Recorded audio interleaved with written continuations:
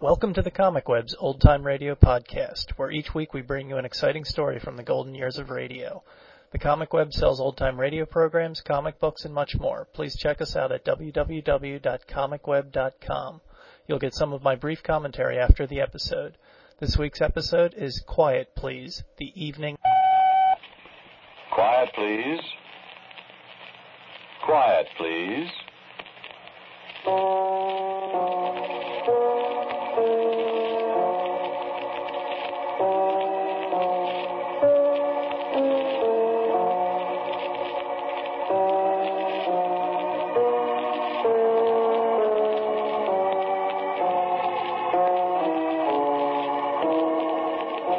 The American Broadcasting Company presents Quiet Please, which is written and directed by Willis Cooper, which features Ernest Chappell. Quiet Please for today is called The Evening and the Morning.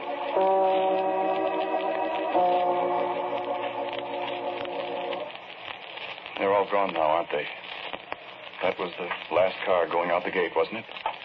There's nobody there but the grave diggers.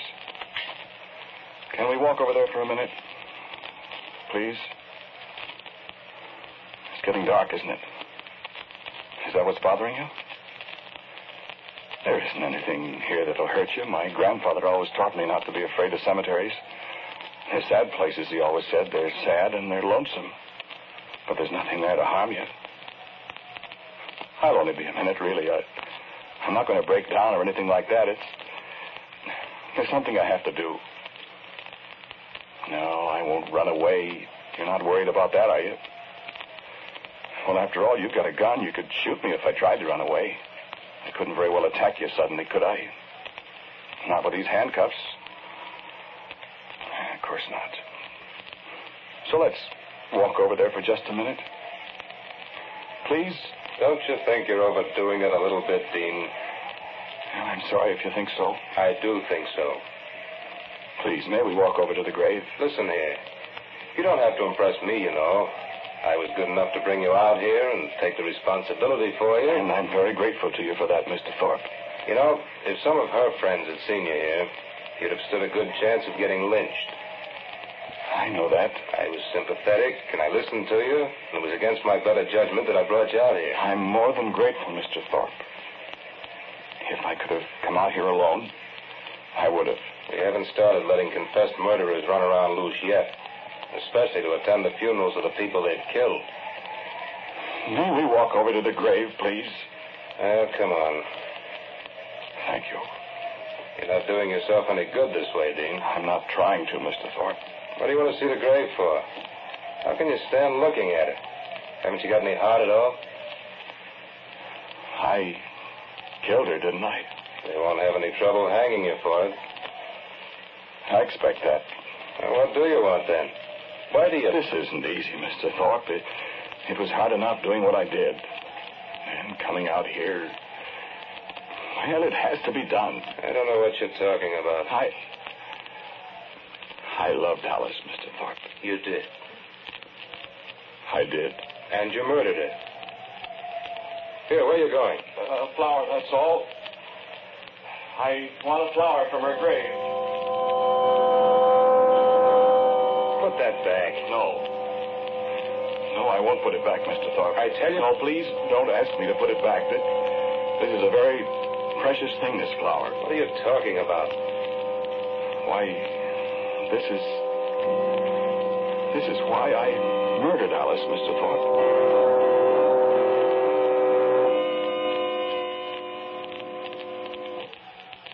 It's very good of you to walk back with me instead of riding.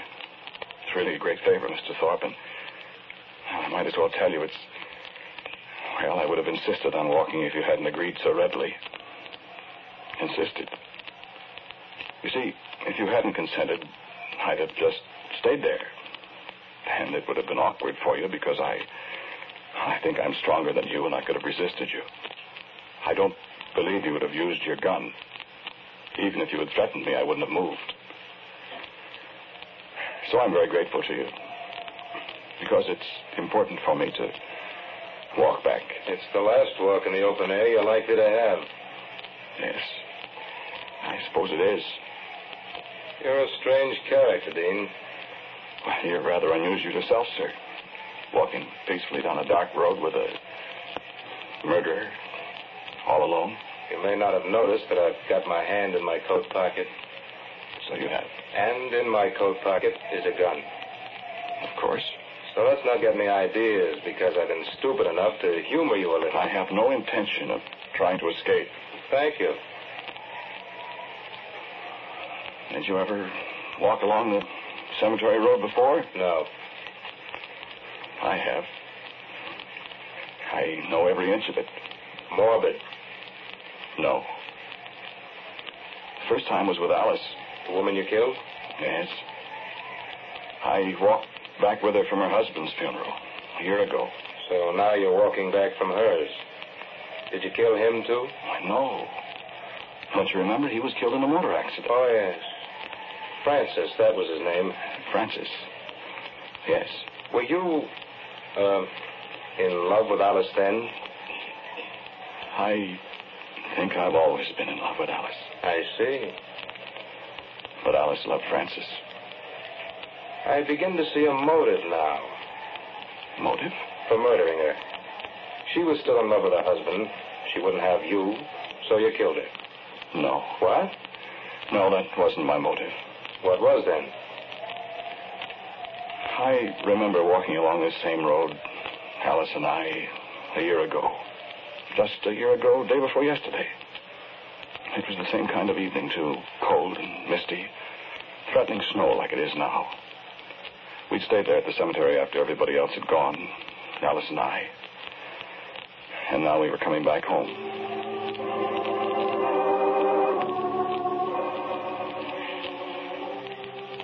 Francis would have liked the flowers, wouldn't he, Dean? Yes. So many, many flowers. Such beautiful ones.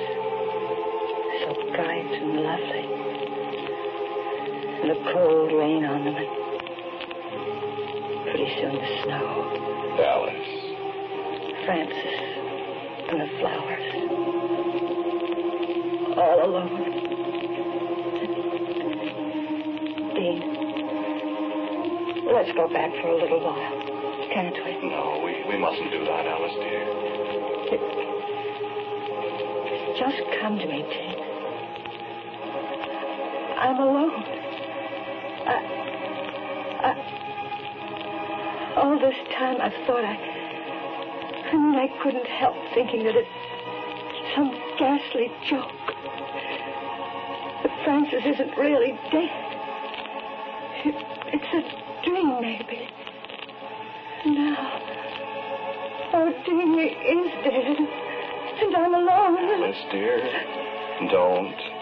We've got to face it, But Francis is dead. All I've got left is a flower from his grave. Alice, you're not alone. Well, I know I'm not. But you're not alone while I'm... Alice, you're not alone. Look, Dean. The little yellow flower. The little yellow moss rose that Francis always loved so much. He was born and he lived and he loved me and I loved him and now there's nothing left but this. Alice, will you listen to me? Alice, will you stop this? It's no good carrying home a flower from there. Why, it's just a little symbol that'll break your heart all over again every time you look at it. But it was from his... No, don't say it.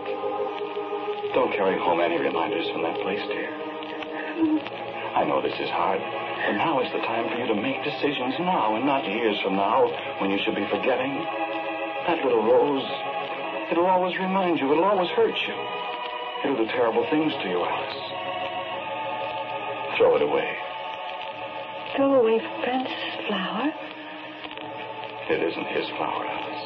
But I need something to remind Do me. you need anything to remind you of Francis, Alice? You have your memories of 5 years of being married to him. You have all the things he wrote, the music you loved.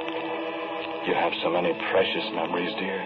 You're going to trade them all for a A memory of a mound of flowers on a November day in the rain. Why, I remember Francis when he came home from the war. And the day you were married. I remember. He was so tall. I remember both of you. And the time we went to Canada. And it snowed. You remember Francis. Not the flower. And the springtime in the country with him. And the times he helped me wash the dishes. Throw the flower away, Alice. Here, Dean. You throw it away for me. I want to, but I'm afraid. Throw it away, Dean. And let me keep Francis in my heart.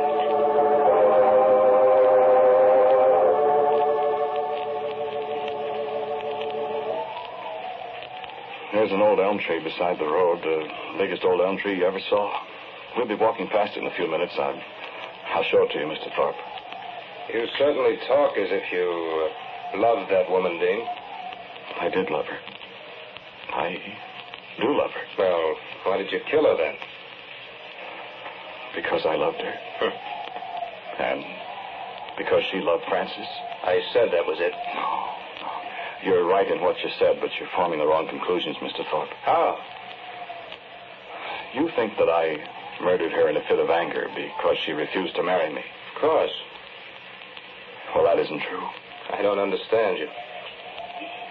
I'll explain it all to you. It doesn't need much explaining to me. I'll explain it. Well, what happened? Did your idea about throwing away the flower work? Yes, of course. But you're carrying away a flower from her grave. Yes. Why? Perhaps I want my memories of Alice to be that grave out there in the rain. Adding to your own punishment. Yes, that's part of it. I realize that I must pay a price for what I've done. I do that gladly. And I mean that. I'm really glad to pay it. But I hope you will believe me. I want to punish myself even more. But I haven't finished. I've got one more thing to do. That's why I begged you to let me come to the funeral. And why I plucked the flower from her grave. You're over my head, Dean. Oh, bear with me, Mr. Thorpe. It's only a little while. That's the big elm tree I told you about. You see it? There's a little street light just beyond it. What about it? There's a bus stop just beyond it. We can wait there for a bus if you like. Yes, I see somebody waiting there now. I think it's a good idea. I'm tired. I wish you'd tell me, though, why you did do it, Dean. Not that it'll make any difference. Not with your confession and all that. Mr. Thorpe, are you superstitious? Me? No. It's nonsense. No, it isn't nonsense. A great many superstitions are founded on fact. A great many. I don't believe in ghosts, if that's what you mean. You know, Francis was a writer. Yes? A writer of supernatural stories. I didn't know that. He had a very thorough understanding of superstitions, beliefs of all kinds. He had a large library of source material on that subject. Did he believe in ghosts? He was a rational man, Mr. Thorpe. And my very good friend. All right. I saw a good deal of Alice in the years since Francis was killed. In the first few months when she was having to reconstruct her life, when she was having to reconcile herself to the fact that she was alone, that Francis was drawn out of her world, I spent a good deal of time with her. And I was gratified that she was taking it very well. She did the house over completely, with the exception of the room he'd used for a study. That she left exactly as he'd left it. The typewriter, stack of paper, the pottery jar full of sharpened pencils, half a pack of cigarettes, and a torn match package. Even the wastebasket cramped full of torn sheets of paper, exactly the way he'd left it. That, she said, was to be her living memory of Francis. And always when I came to visit her, we sat in Francis' study. And the talk was mostly of him. His publishers called today and wondered what about the book he was working on. What about it? I told him it wouldn't be finished. He only had a few pages to go, as I remember it. It won't be finished. I don't think you ought to do that, Alice. I want it that way, Dean. Do you still feel... I'm very glad you made me throw away that flower. That's what you mean. It was an ugly thing. Bringing it away from there. Yes. I'm very content now. It's been hard to make myself realize that, it's not really so bad when there are people around. But at night, alone by myself, I think I've cried myself out, Dean. I'm glad You've been an angel. Well... You have. Well, you see, Alice, I love you. I know you do. Well, that's all I can say, Alice. I love you. It's a horrible thing to have to say to the widow of my best friend, but... Widow? Well, Alice... Widow, you said. But Alice... You call me his widow. I'm not. Stop. No. Get away from me. I'm not his widow. Do you hear me? I'm Francis White.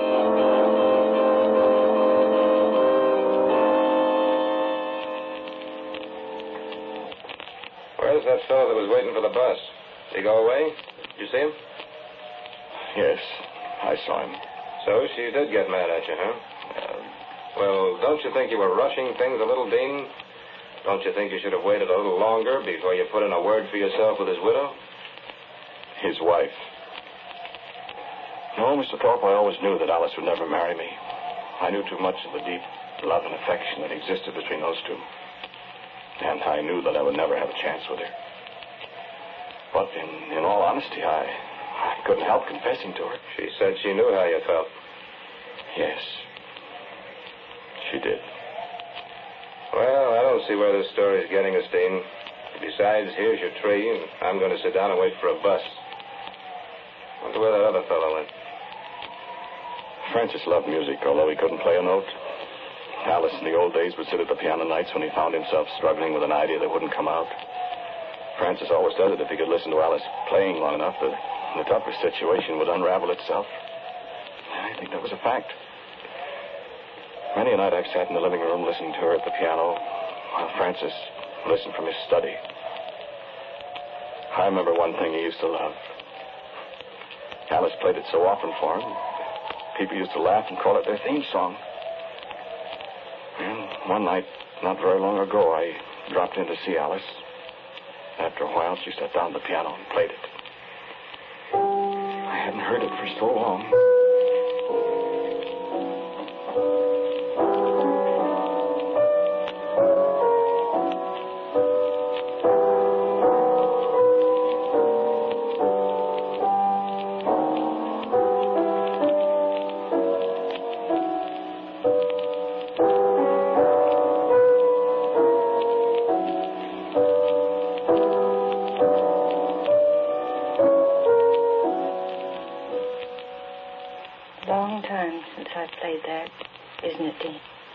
It still sounds wonderful to me.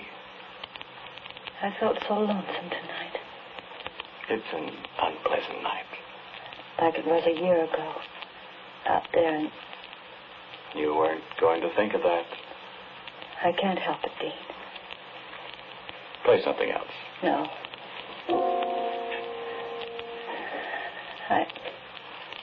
I wonder if Francis is lonesome, too. Alice. No. I've been dreaming about him, Dean. Well, I suppose that's natural. He's always trying to tell me something. It's so vague. But he's lost.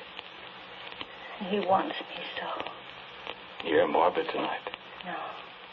No, I'm not, Dean. I thought I was getting over missing Francis, Dean. But I'll never get over it. Thought I'd forget him. But I can't forget him. You must forget him, dear. No. I won't forget him. He's my husband. I love him. Alice, dear, you mustn't know. Oh, Dean.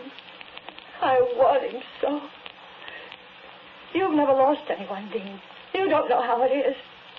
And now, these last few weeks, I know how Francis wants me. You're not being rational, Alice. But I love him, Dean. Oh, isn't there some way? No, Alice. No, I mean it.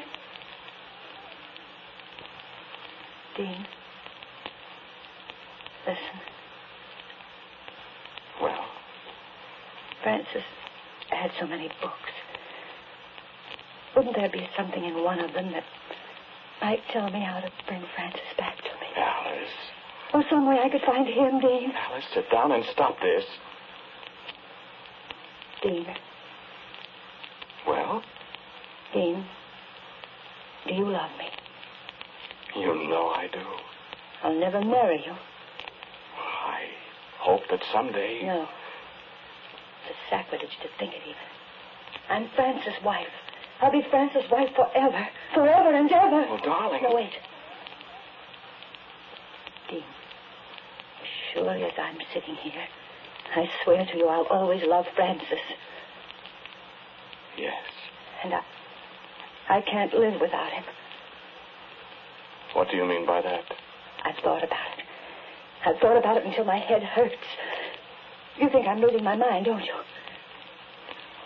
No. Dean, I won't marry you. Yes, you said that. But do you want to earn my everlasting gratitude? And Francis' gratitude, too. I don't understand you. Yes, you do. Yes, you do. I won't do it. Dean, listen. If I kill myself, that'll be a sin, won't it? Yes. And I won't go to heaven and be with Francis, No. will I? Then will you do it? Alice, you've lost your mind. No. Well, You said you loved me. Then prove it. Give me back to Francis.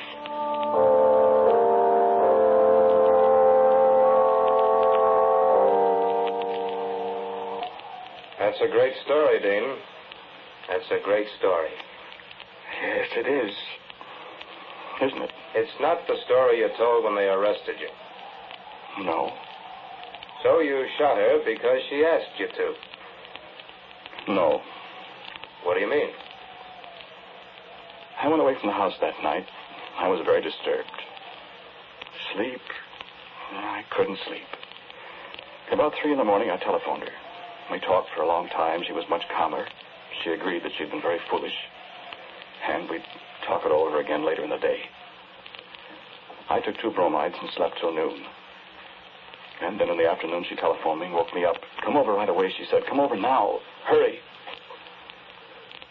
When I came in, she was holding a book. She seemed perfectly calm, but had obviously been crying for a long time. She was exhausted.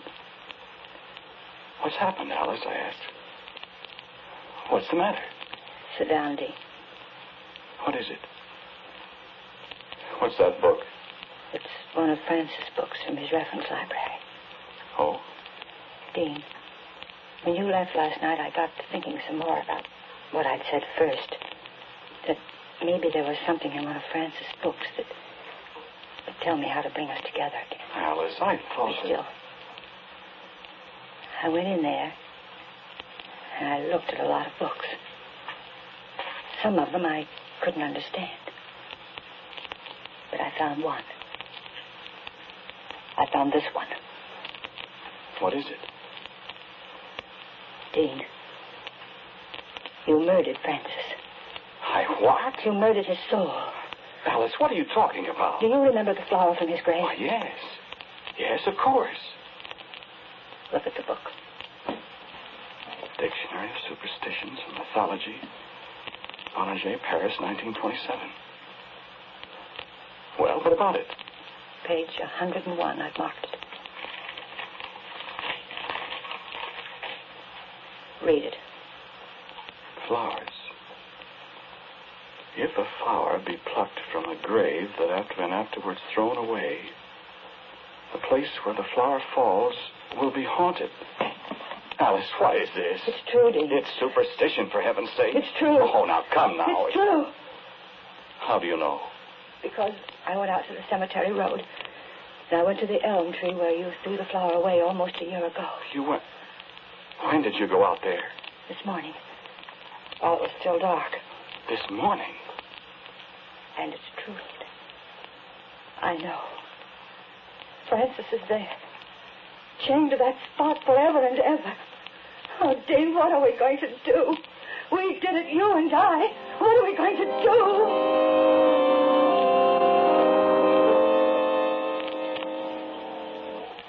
And what did you do?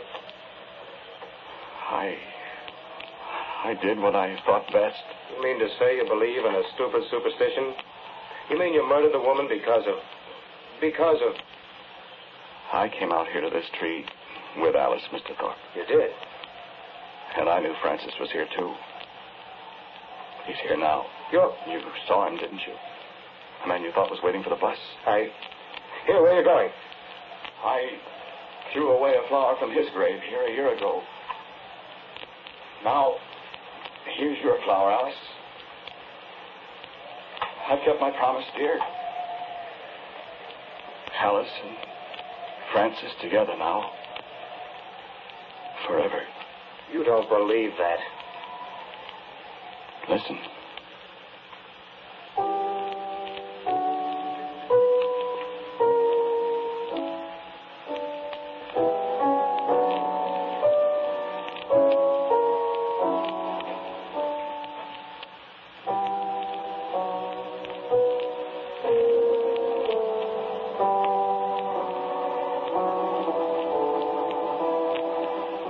The title of today's Quiet Please story is The Evening and the Morning. It was written and directed by Willis Cooper.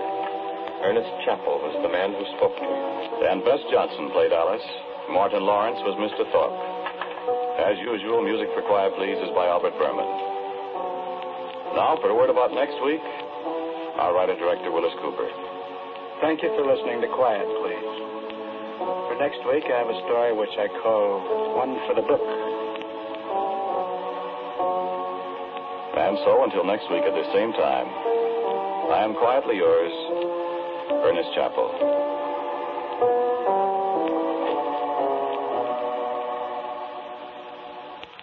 Now, a listening reminder. A great number of our citizens are unaware of the insidious rackets that are constantly challenging our law enforcement agencies. You can hear about them on David Harding Counterspy. Tune in Counterspy this afternoon on your ABC station. This is ABC, the American Broadcasting Company. Thank you for listening to our podcast. We're adding new old-time radio programs to the Comic Web for sale almost every week. We add new programs on Mondays. We will be putting Quiet Please up for sale on Monday, September 4th. Quiet Please is a horror show with some science fiction elements. The show lasted 2 years from 1949 to 1950. It was written and produced by Willis Cooper, who did this show after working on Lights Out. This episode is pretty indicative of most of the Quiet Please episodes. It is told in a rather simple style, and it uses flashbacks, with the main character narrating in the first person. The strong suit of Quiet Please is the sinister atmosphere that the show creates. In this case, just the wind in the graveyard, and the narrator's stilled voice acting. As always, thanks for listening, and if you have any comments on how to improve our podcast, please let us know at editor@comicweb.com or go to our site and leave some feedback. Don't forget, we also have a Superman podcast, which you can find wherever you found this podcast. And before we sign off till next week, here's the Comic Web Radio Secret Society code. 5, 7, 18, 20, 4, 27, 7, 8, 3. Just enter this code at www.comicweb.com/secretsociety.htm. Deciphering the code will give you all the benefits of membership in the Comic Web Radio Secret Society. Benefits include more free episodes, fun facts, and a certificate of membership. The code again is 5, 7, 18, 20, 4, 27, 7, 8, 3. Thanks and have a good week.